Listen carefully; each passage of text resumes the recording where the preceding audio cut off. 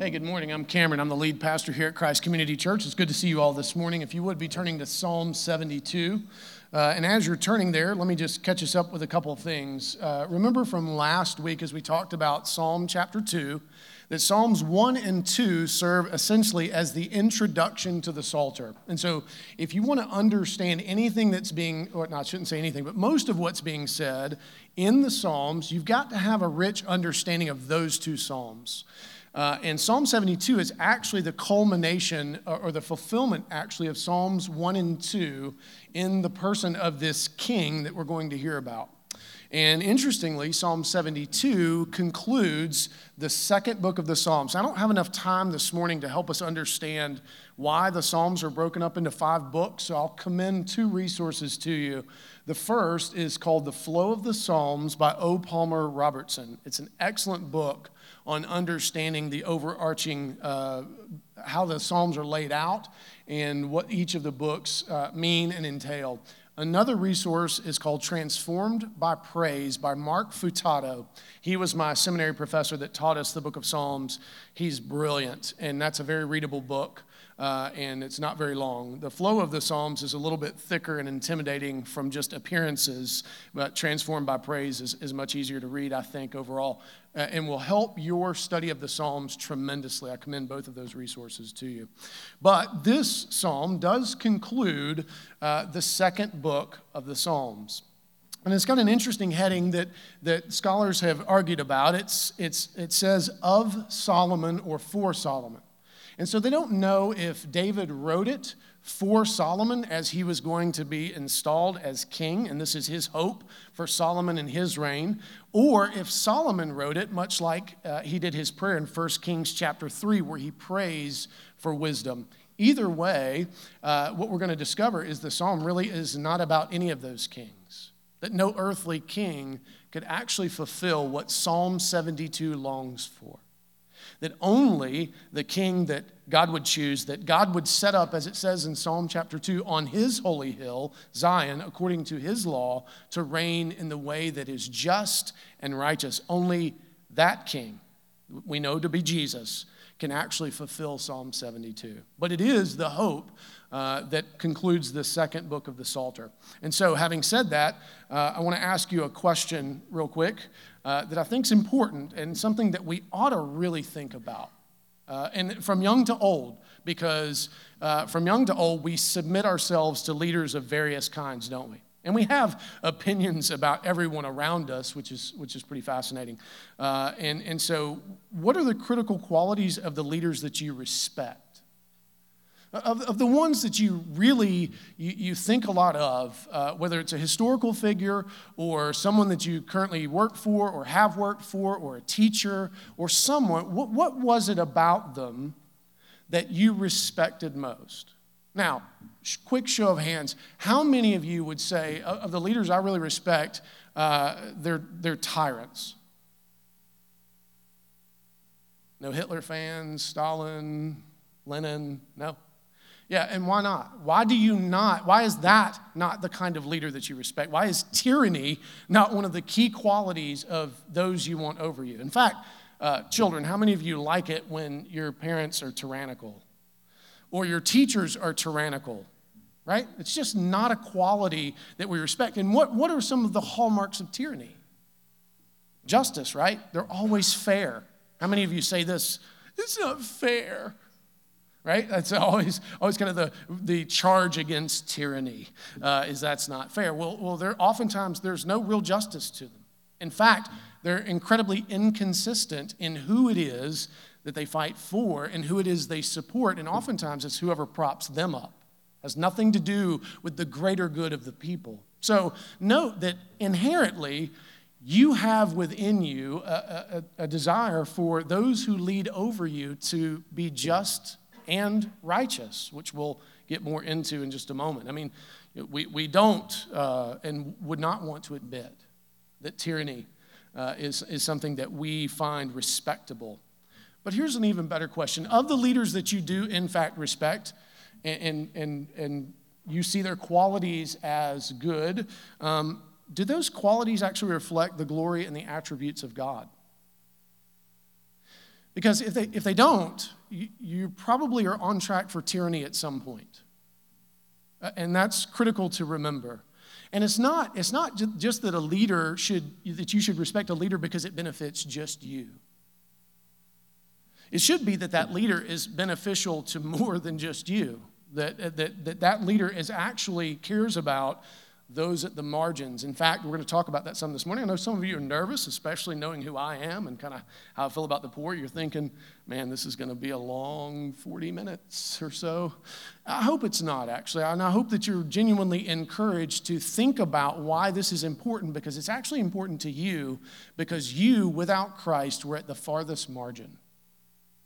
You were the poorest of all in this universe without Jesus. You are as bankrupt as you can possibly be.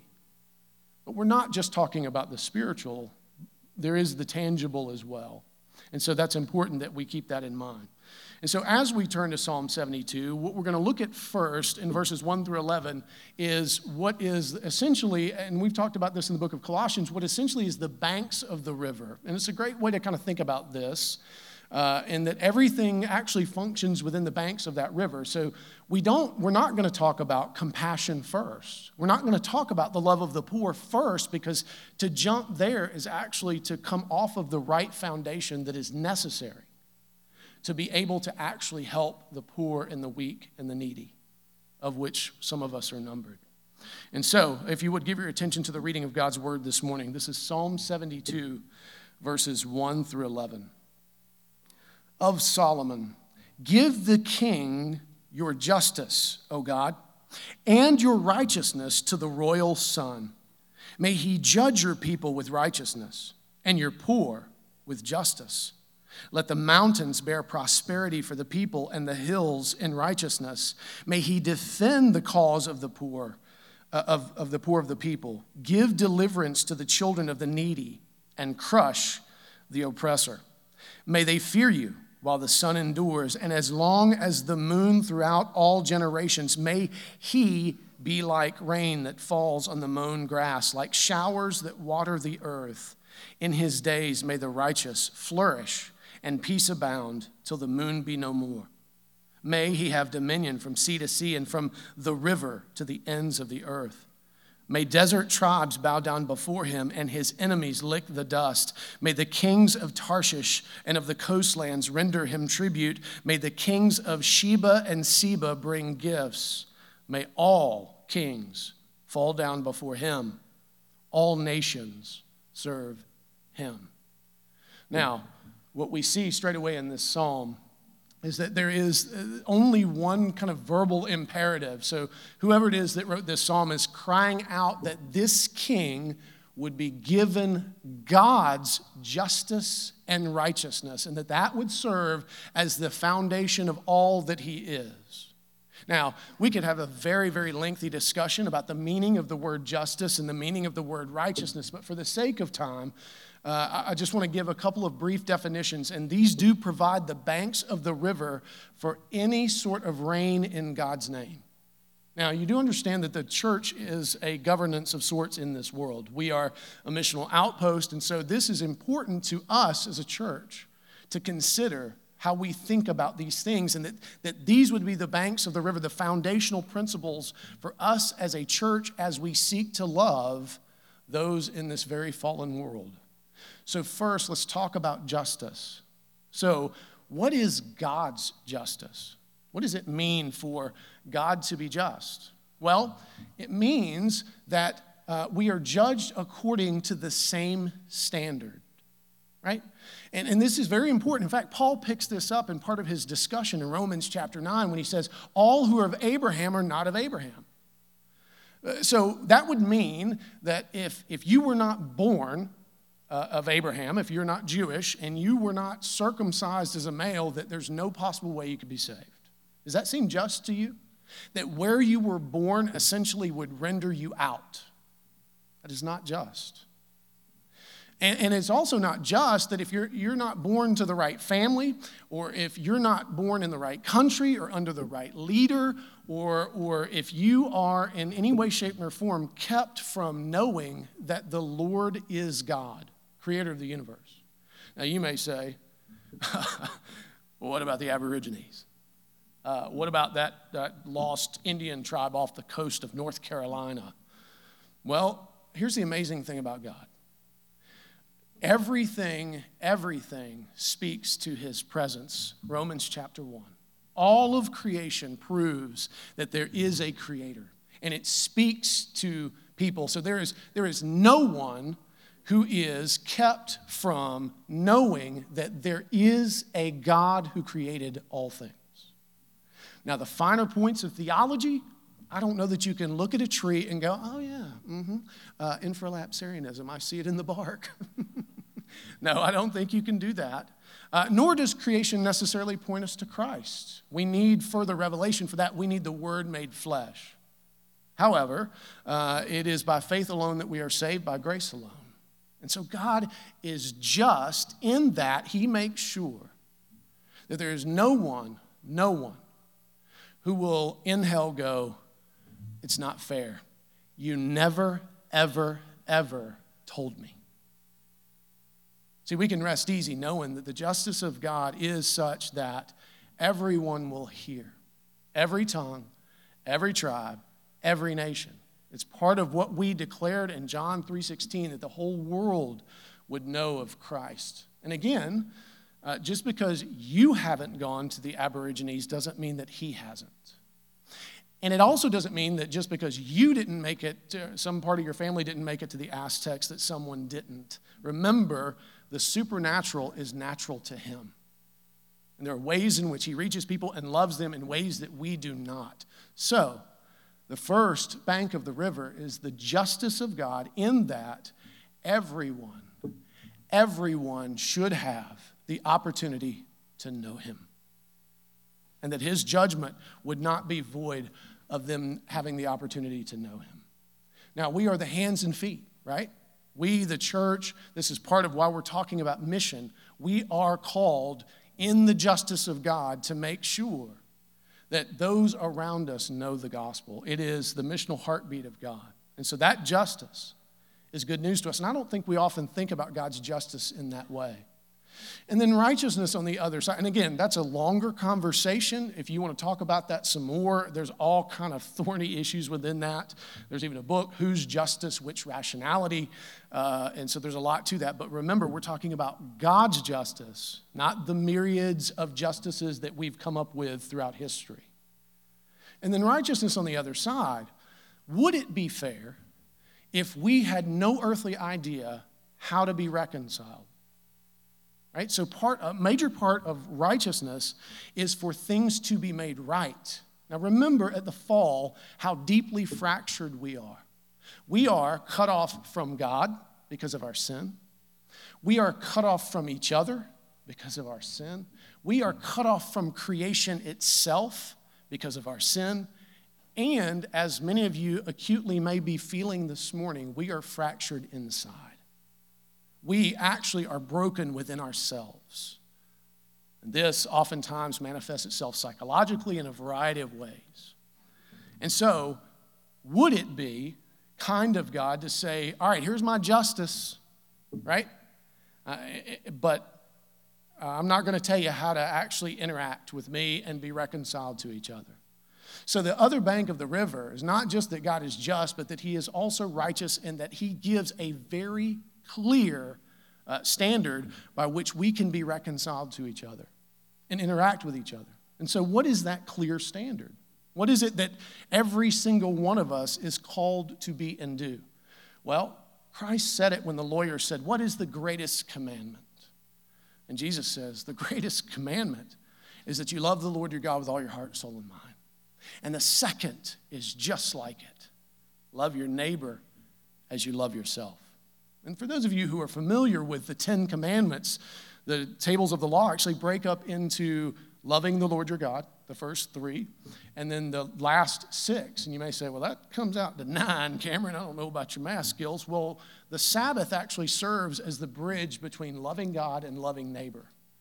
And so it's part of it, but it actually serves both purposes. And so God has given a very clear standard by which we can relate to him and be restored to each other and be restored to creation, which occurs probably further in the greater tables of the law, and then be restored within ourselves. And so God in great grace. So oftentimes I think when we hear righteousness and justice, we automatically jump to all that's negative, right? We automatically kind of jump to not salvation. So please hear me. Salvation is the greatest display of God's justice and righteousness that we've ever seen. And so that's the banks of the river. So our compassion has to occur within the banks of that river between justice and righteousness, because we could take up the cause of the poor in a manner that is actually terribly unbiblical. Let me give you a couple of examples. The first, many of you may have heard of liberation theology. So basically, liberation theology says if you were born a certain color or under a certain regime, you automatically are righteous. You automatically are worthy of great justice, and so therefore, your salvation is your skin color or your who you were born to or what regime you're under. And there's no other requirement than your suffering. Your suffering has saved you, essentially. And therefore, any who have more than you have needs to be taken from them. This starts to sound a lot like socialism, if you've heard of such a thing. And many think that Christianity is socialistic, and it's really not at all. Now, you may be, if you're wicked like me, jump straight to Acts chapter 2 and 4 and say, but they had everything in common. That's not the same thing as they had everything equally, actually. And if you read that, you recognize that is actually not true. What they had in common was Christ, and then every need was met out of what they had. But it wasn't that everybody was rendered the same across the board. In fact, that's actually us playing God and deciding who is righteous and who is not. And so we're not actually loving the poor when we don't hold them to the standards of righteousness and justice. And having worked in the inner city, I can tell you there are sinners among the poor, and sinners among the weak, and sinners among the needy. And for some of them, there is zero interest in seeing anything change. And not everyone wants your help. Not everyone wants to see their lives change. And so we've got to be careful that we don't render the poor automatically redeemed because of their poverty and not actually think through what they most need to be restored to the dignity of image bearing. I would commend two resources to you. The first is called Toxic Charity by Bob Lupton, or Robert Lupton. He served in Grant Park in Atlanta and is a deeply thought man. And has served among the poor for 40 some odd years. I think he just retired actually from the organization that he worked for. And it's just brilliant in his insights about loving the poor well. And he's written a number of books. And the book that probably had an impact on me, I found it at a used bookstore in Podunk, Alabama somewhere, called Theirs is the Kingdom. And in that book, the way he described truly loving the poor transformed what I understood and made me recognize that so often what we do is patronage as opposed to actually welcoming into the community to have their image bearing restored and their dignity restored and all that they're fractured from so they can truly be righteous. And then the other book is one you're probably very familiar with. It's called When Helping Hurts. And it's Brian Fickard and the other guy. That I can't remember, but they serve at the Chalmers Center at Covenant College in Lookout Mountain, Georgia, and they too have really thought some things through. Our diaconate is reading a slimmer portion of that so that what we do when we serve the poor is not just blindly throw resources and not think through the full restoration of the person, which, by the way, if you serve among the poor, is a lot harder than it sounds. It's great on paper. But it is a lot messier when you get down into it. Trust me, I did it for 10 years at the rescue mission in Macon, and then another couple of years at Strong Tower. It is not as glorious as it looks. Sometimes all you hear are the success stories instead of all of the tragedy that goes with it. And so what I'm saying to us is that our compassion, our genuine love for the poor, which is God's heart, by the way, needs to be thoughtful, and it needs to be informed and shaped by the Scriptures. I think I'd shared with you a couple weeks ago that the sermon that I could preach on that would make most people the maddest is on the Sabbath, and that's been true to date. The other sermon that made folks the maddest was not this church, it was another church. Some people left, was we preached a three-week series on engaging the poor. And one of the things that I talked about, which is actually a Bob Lupton idea, is that there's a way in which our money can be redeemed over and over. So when you hand money to a panhandler on the street, whatever redemptive value that dollar has ends as soon as they consume it. How are they consume it? Whether that's with Irish Rose, if you know what that is, and you kids shouldn't know what that is, or a hamburger, or whatever it is that they use it for, it ceases, its redemptive value is gone that fast, okay?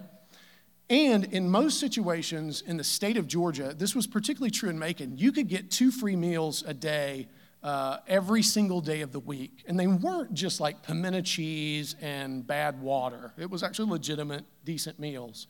So hunger was really not the issue in Macon. So I'm talking only about that context. This is true for lots of other contexts as well. So to give panhandlers money, was that the best way to love them and restore them to dignity in Macon, Georgia? The answer is no, it was not. Now, the better way was to give those same dollars that you feel compelled to give, because everybody hates confrontation, and every panhandling situation is a confrontation. Trust me, I've been in many of them. And so they, instead of giving it straight to the panhandler, give it to the people who are trying to change that, like the rescue mission, like a strong tower. Because what's going to happen is that dollar is going to take multiple redemptive loops throughout that organization, and you get much more value for said dollar. Does that make sense? And so I preached on that, and some people just got mad as they could be and said this to me. If I want to give a crackhead a 20, I'm going to give him a 20. I don't care what he does with it. Now, that's fine. You're free to do that. Does that sound biblical to any one of you? And can you think of a scripture that supports that thought? And is that actually who's that really about? The person giving. It's not about the person receiving. I also had another man get really mad at me who had a different response, praise God, and he didn't leave the church. He's a mechanic, actually, and he was madder than a wet hen, and he told me so after the sermon. He said, I hated that sermon. I think I hate you. I said, well, it's fair. That's fair. But he came back to me the next week, and he said, I've really thought about what you're saying. He said, I don't know. He said, I'm scared. I just don't know how to help people really like I should. I'm a mechanic. I'm good at it. So why don't we do this? Why don't you triage and figure out who actually deserves the help? And I'll do one major free job, $1,000 or more if they're single. And he said, I want to do it for single moms. I'll do free oil changes for as much as they need it, but I'll donate a free major job, which we used a number of times. What a brilliant thing that he did. And it was unbelievable what a blessing that it was that he used his gifts. But he had to kind of fight through getting angry about being told he should love the poor and have to think about it. And so for many of you, that's really probably where you don't want to deal with the whole issues of justice and righteousness and try to think through.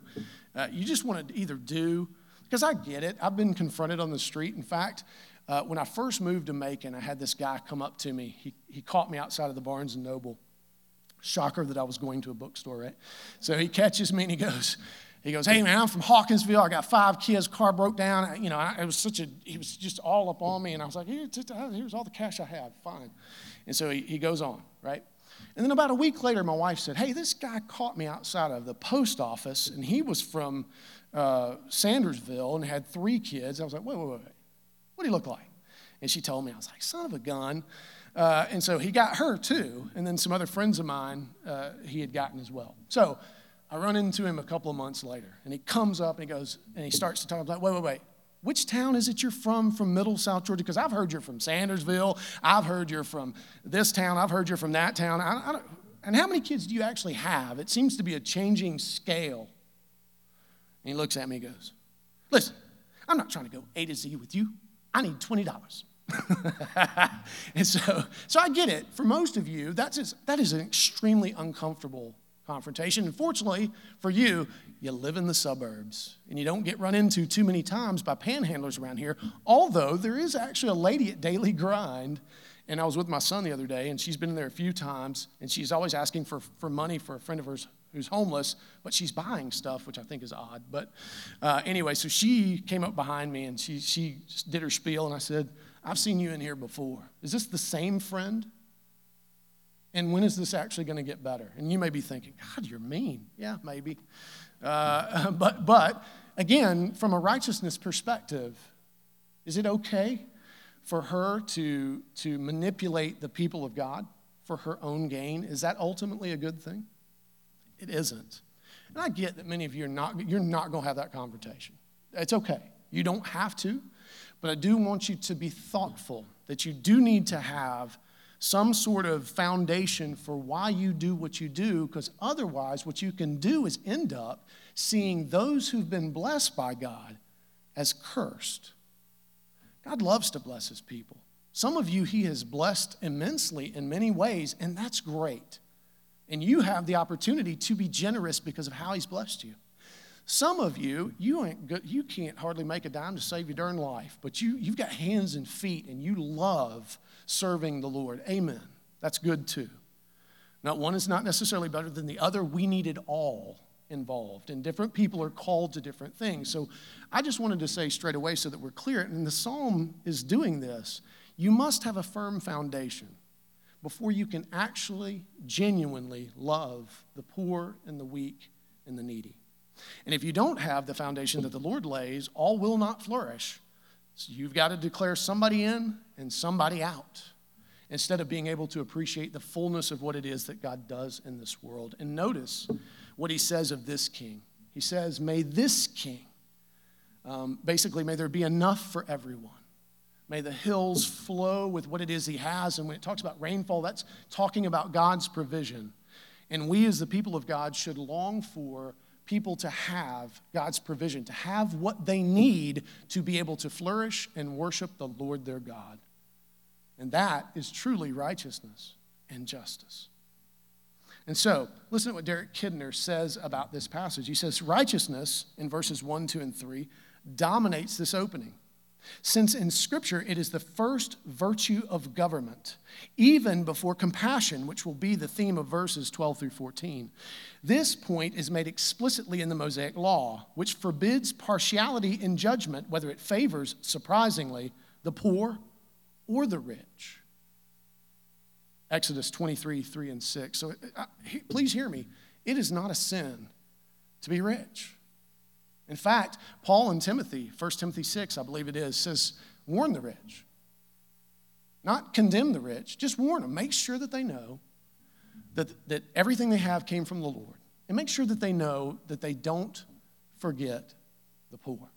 In fact, every government has been judged by this standard. If you read the Old Testament, you run into it again and again and again, right? That whether or not they actually lived out righteousness and justice, but the way in which they were judged was how they treated those furthest at the margins. And here's the deal. There is no righteousness and justice if we start further in, if we're not willing to take it all the way to the furthest margins, to those who are farthest from the Lord and have the least. Amen? So that is the litmus test, but we must begin with righteousness and justice as foundation. So if you would turn back to the text, and let's see the heart of the reign of God's king, the restoration of the poor. This is verses 12 through 20. For he delivers the needy when he calls, the poor and him who has no helper. He has pity on the weak and the needy and saves the lives of the needy. From oppression and violence he redeems their life, and precious is their blood in his sight. Long may he live. May gold of Sheba be given to him. May prayer be made for him continually, and blessings invoked for him all the day.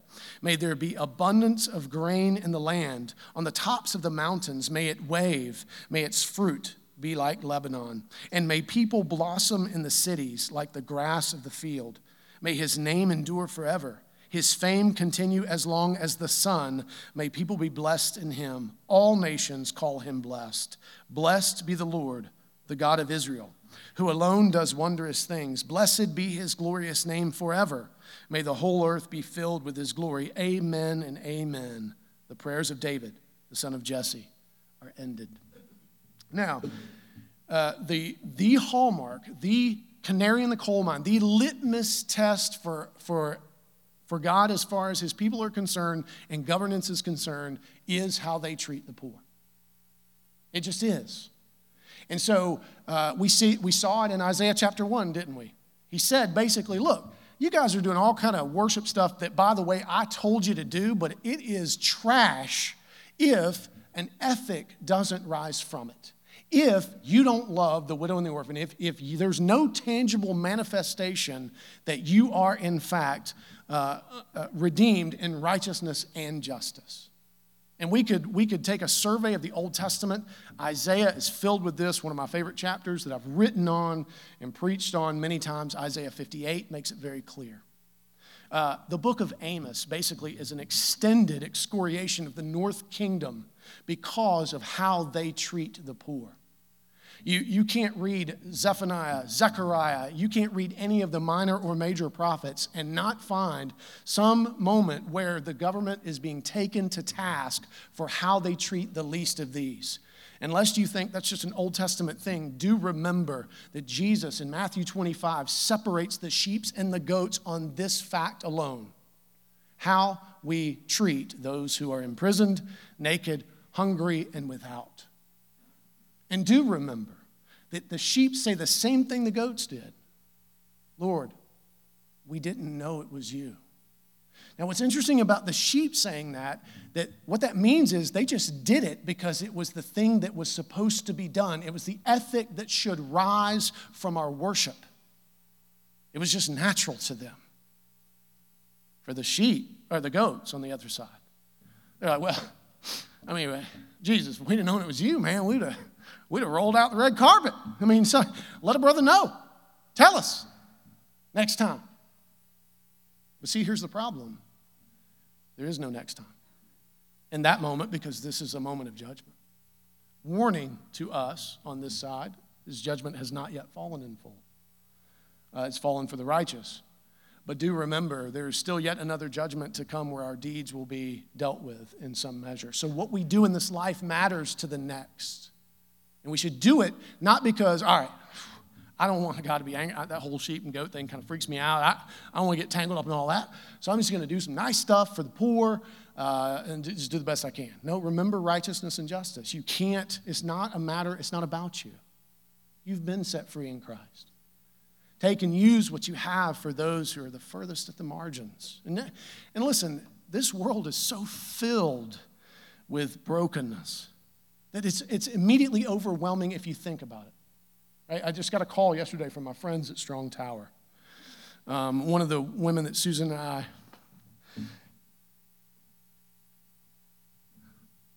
love dearly, she's drowning. She's drowning by her own hand. Now listen, a lot has happened to Ardelia in her life, and there's a lot of reasons why she should want to drown. But her kids, one of them just got busted breaking into somebody's house. He wasn't even smart enough to pull the hoodie over his face for the camera. And he's just dressed like Zarek. It was clear to everyone who it was. Fortunately, so far, this family has not pressed charges. Because if they do press charges, his whole life is about to change. Once he has a felony, guess what kind of job he can get? None. And guess what he has to do if he wants to provide for himself and his family? More of the same. And so it is even, that's a 1 by 1 mile square, by the way, and it is utterly overwhelming having been there. The city of Macon is only 100,000 people itself.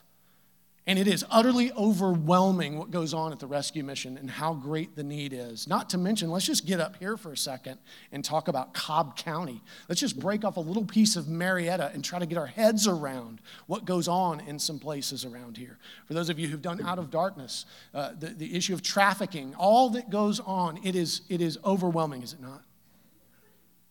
So where do we begin? See, like Francis Schaeffer said, I think we're oftentimes so guilty of wanting perfection that we end up doing nothing because we can't do it perfect. because it is overwhelming.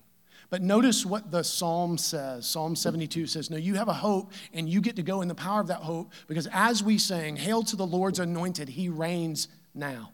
Though it doesn't look like it sometimes, we have power and ability in the Holy Spirit to see some things change, but it will take us suffering. Suffering on their behalf as Christ suffered on our behalf in many respects, not to the same extent, because we will not have to suffer the cross, amen, or death, amen, as he did. And yet we've been empowered. What are we going to do with it? Notice that this king delivers the needy when he calls. Now, for many of us, we would love for, and if you're, like I said, if you're kind of wicked like me, you look at that and you go, now, I know some needy folks have cried out and ain't nobody came. Right? How about that family of 13 kids in California? The nut job parents who had them all chained up and let them take one shower a year, and if they washed their hands above their wrists, they were wasting water and were beaten and forced to march in circles. Why did it take so long, Lord? One of them's 29. How long, O Lord? And yet the thing that he would say back to us, but you are my hands and feet. Where are you at work in these things? And granted, we can't do it all. Please do not try to carry the weight of all of this. But we need to be doing something. And you are. For those who go to the extension, every month there is a proclamation that this is not the end. And this is not all there is for you. For those of you who serve at First Care Women's Clinic, landed it. You're doing amazing work to a group of people. I know you work at the YMCA as a mentor. How hard is it? Right? I think we talked a little bit about just starting with a middle schooler or a high schooler feels too far. It's too far gone almost.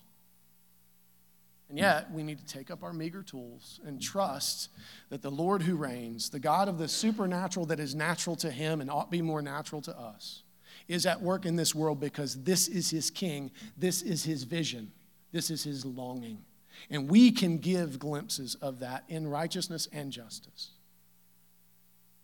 And so where more might we do? And again, we should pray, not go charging in as if we're armed with water pistols to the gates of hell, but instead with wisdom and using the gifts that we have and being careful and thoughtful. Look at what Travis and Laura are doing. They're not saving all of Kenya. They're working in a very small geographic region in the Maasai. And look at what they've accomplished. The Lord has accomplished in and through them. And yet Travis is funny. He says, I don't even feel like we're doing very much. He's very critical of even himself. And so what might it be that we could do as a church? What matters in this area? And what can we do in such a way that would actually help restore people's dignity? Because that's the king's longing for them. That's why it says, precious is their blood in his sight. So who do we know that's at the margins? Many of you serve in schools, public schools, Title I, et cetera, that you're encountering many at the margins every day. And so how can we as a church partner with and be part of those kind of things? There's many areas in which we can work and do, but our eyes have to be open. We have to ask the Spirit to show us, and he will. That's a dangerous prayer to pray. How might we get more involved? How might we reflect more the heart of this king? Because his mission is to the furthest margin. And never forget, as I said early in the sermon, we were apart from Christ, we were the most bankrupt of all, the poorest of the poor. And so the fact that he has redeemed us is for the purpose of serving him as king. And this is his heart. And notice what it says. It goes on to repeat much the same that it said at the beginning of the psalm, that there would be abundance of grain in the land, always a sign of the working of God, of his righteousness and justice, is that there is more than enough for everyone. And no one is left out. And so often we work on a scarcity model. There's not enough, and I need to get as much as I can before Bitcoin blows up, or Korea blows something up, or China takes over, or Patriots win another Super Bowl, or whatever it is that you are scared to death of at this point, right? And so we work on a scarcity model. Our God does not.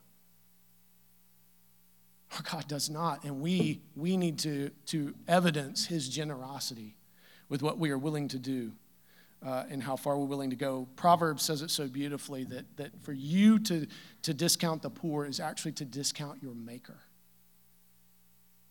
This is not an either-or proposition. This is not a I'll take or leave it.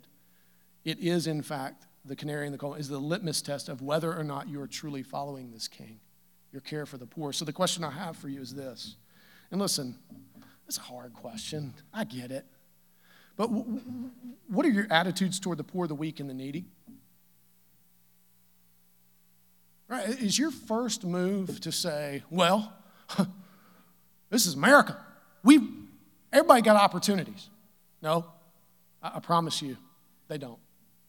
I worked in Pleasant Hill, 1 by 1 mile square. They do not have the same opportunities that your kids have, not even close.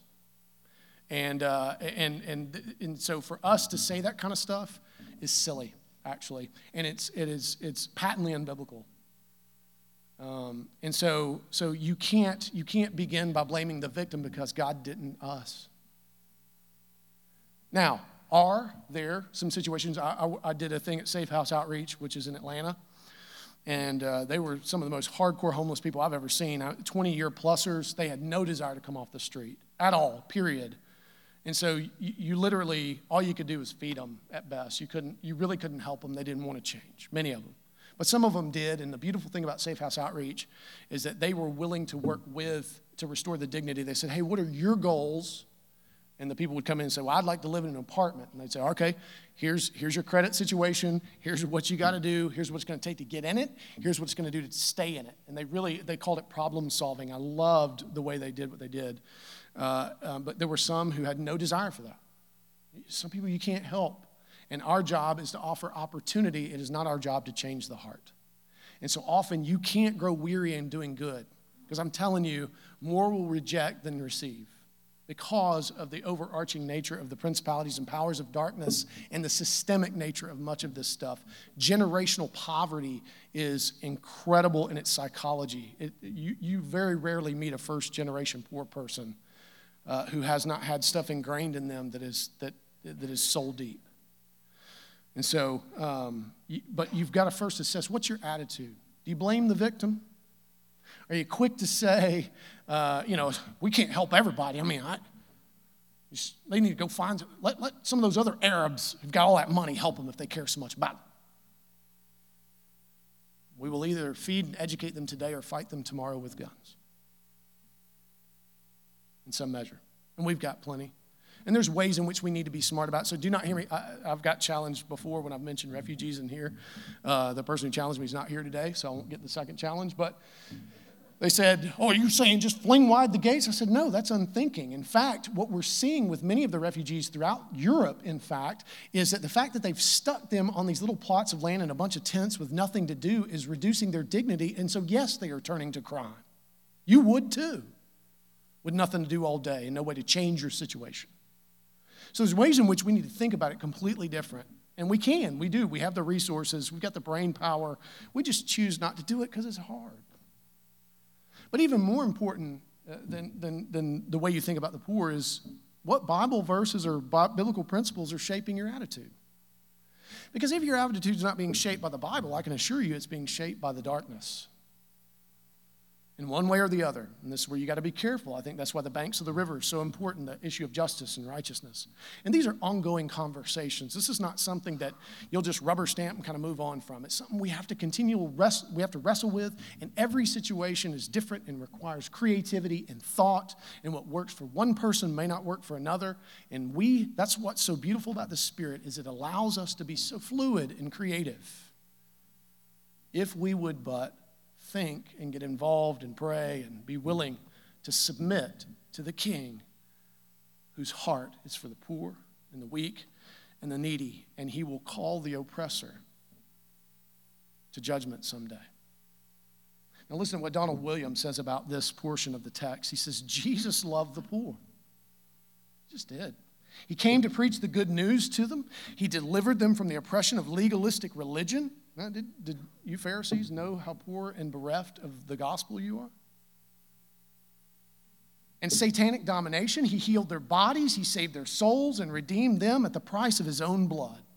He then is the king of whom the psalmist speaks. He also calls us to live this kingdom life, ministering to the poor on his behalf. Remember, we are the hands and feet of the gospel. We are the parts of the body for whom the king is head. And when we don't act, when we don't participate, we're actually impoverishing ourselves in our faith and failing to be able to see how good our God really is and how deep his love and how profound is his redemption in this world. So it is we who oftentimes suffer poverty as a result. So what do we learn from Psalm 72? Well, it teaches us that God's king will reign, founded on true justice and righteousness that brings blessing and peace to all, and that this God's king will share his heart for restoring the image-bearing dignity of the poor, weak, and needy. And what's so beautiful about God is that he continues to nourish our faith, that he doesn't say, all right, here's kind of your walking papers, now go and do. I'm gonna rest. I'm tired. I've been doing this for a long time. I'm gonna hang out the back of the universe. No, what does the Great Commission say that Jesus would be? He said, I will be with you always, even to the end of the age. And how else did he make sure that we would have everything that we needed? He granted us the Holy Spirit, something we don't talk enough about or think enough about. And he gave us his word to remind us of his goodness and his heart and the clarity and the beauty of redemption and the gospel. And he gave us each other to encourage one another, to build each other up. But so often we're just talking about the banal instead of actually building each other up and praying for one another and calling each other to good works, as Hebrews tells us to do. And he gave us his sacraments, a word made visible so that we would be nourished for the journey.